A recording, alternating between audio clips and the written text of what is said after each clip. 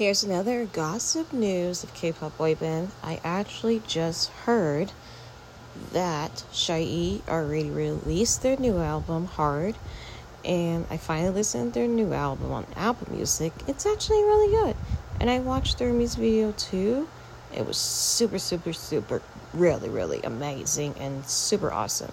So yeah, I'm a super fan of Shinee, and they're so hot. Minho, he's the cute one. He's attractive. He's my favorite bias Shinee member.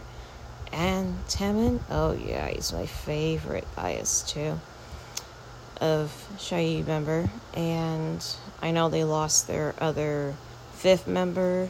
I know it's very sad. He died too. And yeah, but he's in heaven too. I mean, their fifth member. But now it's like 4 of them now.